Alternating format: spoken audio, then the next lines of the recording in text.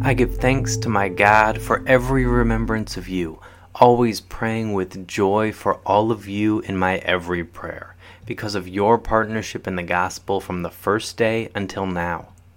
I am sure of this, that he who started a good work in you will carry it on to completion until the day of Christ Jesus. Indeed, it is right for me to think this way about all of you, because I have you in my heart. And you are all partners with me in grace, both in my imprisonment and in the defense and confirmation of the gospel. For God is my witness how deeply I miss all of you with the affection of Christ Jesus. Philippians chapter 1, verses 3 through 8, Christian Standard Bible Translation.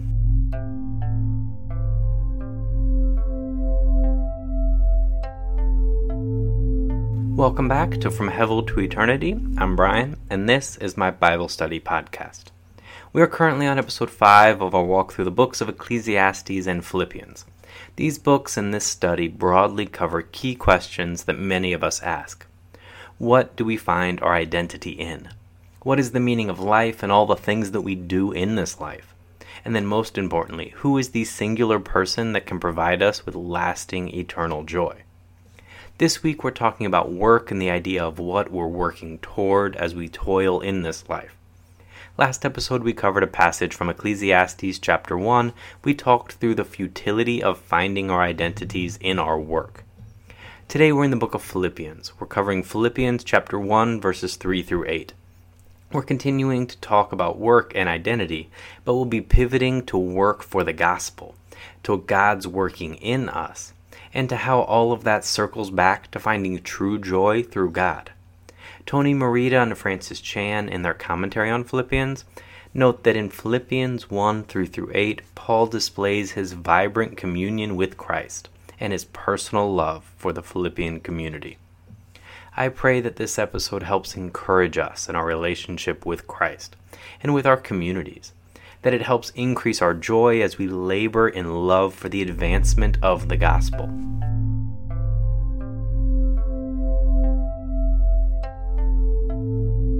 I give thanks to my God for every remembrance of you, always praying with joy for all of you in my every prayer, because of your partnership in the gospel from the first day until now. Philippians 1, 3 through 5. Joy and the idea of rejoicing are huge themes in this letter. The words for joy and rejoice, they're used 12 times in just these 4 short chapters. So remember that Paul is writing to the church at Philippi. It's a church he planted back in Acts chapter 16, and it probably includes people that he's very excited to hear have grown in their faith. The NLT translates verse 3, "Every time I think of you, I give thanks to my God."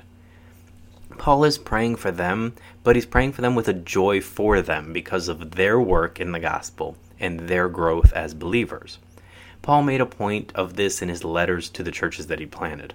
For instance, in 1 Thessalonians 2, 19 and 20, Paul declares, "For who is our hope or joy or crown of boasting in the presence of our Lord Jesus at his coming? Is it not you?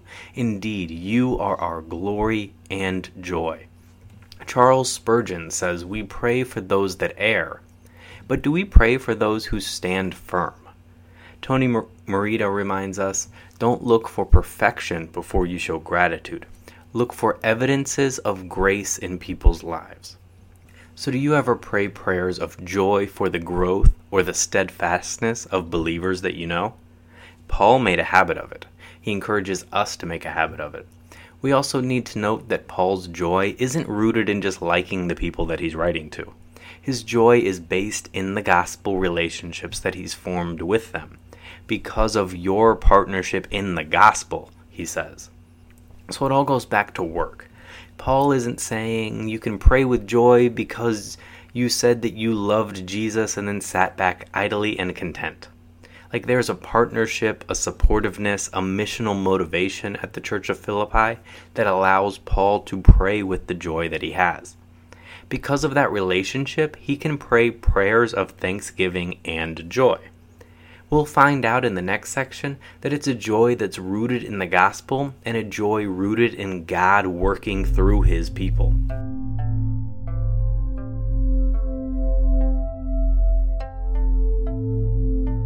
I am sure of this, that he who started a good work in you will carry it on to completion until the day of Christ Jesus. Philippians 1:6.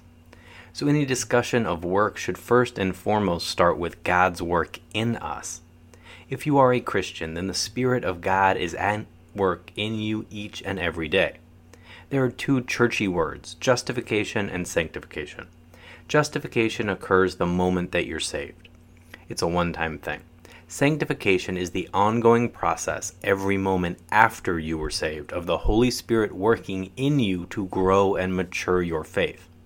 Here, Paul is talking about their sanctification, the process of God the Spirit starting, working, and eventually completing what he calls a good work in you. Paul was confident that the mechanism working within these believers to transform them at Philippi, it was a divine work. 2 Corinthians 3 verses 18 and 19 say, "We all with unveiled faces are looking as in a mirror at the glory of the Lord and are being transformed in the same image from glory to glory. This is from the Lord who is the Spirit." So here we also get this patient yet eager expectation.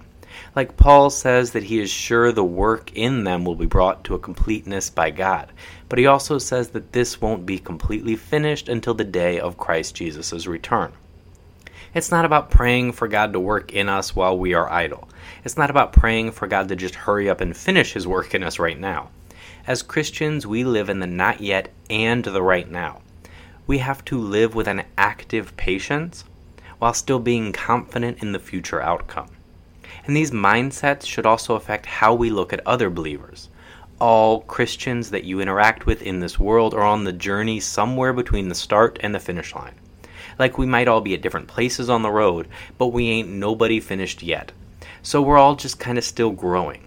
It goes back to the concept of not expecting perfection, but praising growth. And then once we grasp that, we can also be confident that what God begins in us, He will perfect. Spurgeon says the top and the bottom of it is that our confidence in one another must be confidence in God, and our confidence in ourselves must rest in God also. In Hebrews 12:2, we get that Jesus is both the initiator and the perfecter of our faith. And in 1 Corinthians 1:8, we read that it's God who will sustain us to the end, guiltless in the day of our Lord Jesus Christ. In Psalm 138, verse 9, the psalmist pleads, "The Lord will fulfill His purpose for me. Lord, your faithful love endures forever. Do not abandon the work of your hands." So Paul is encouraging us to have confidence that God will not abandon that work, but He will bring it to completion one day. And that's a really powerful message.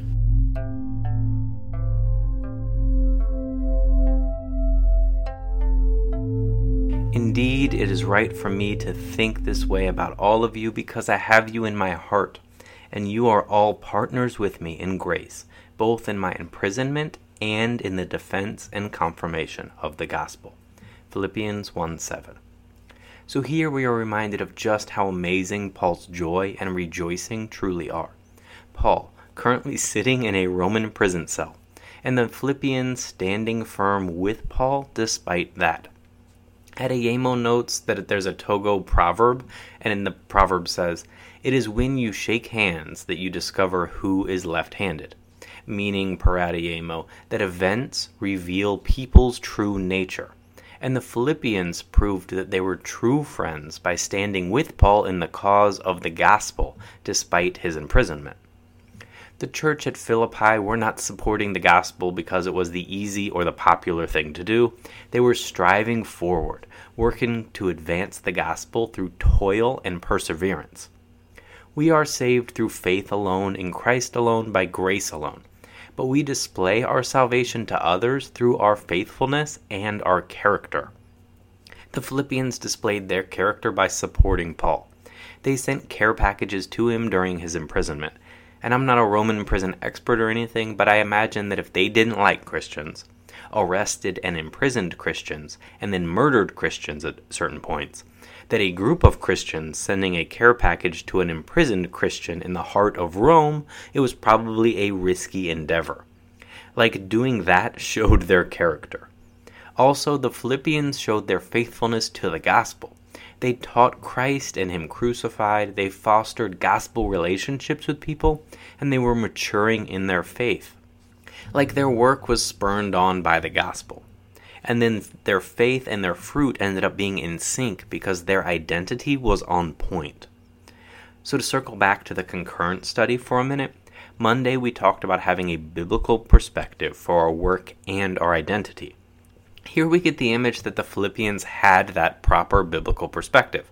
Their identity was founded in Christ and His work, and because of that, they could work for the gospel in a way that produced joy and steadfastness. Matthew Henry notes that the highest honor is to be servants of Christ, to be working for Him and from an identity founded in Him.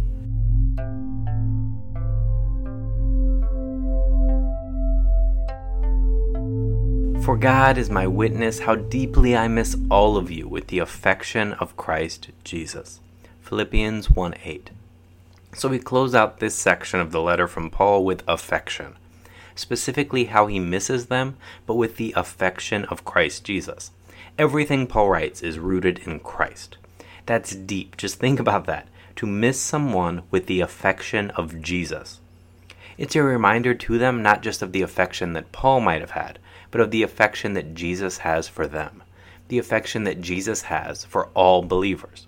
This is an encouraging word, especially when talking about striving forward, growing, and working for the gospel. We can trust in building an identity on Christ because we can trust that the Spirit is working in us and that Jesus has this great, genuine affection for us. And so, generate gospel relationships that create joy. Pray prayers of joyful thanksgiving for the growth and steadfastness of believers around you. Have confidence in God working in you.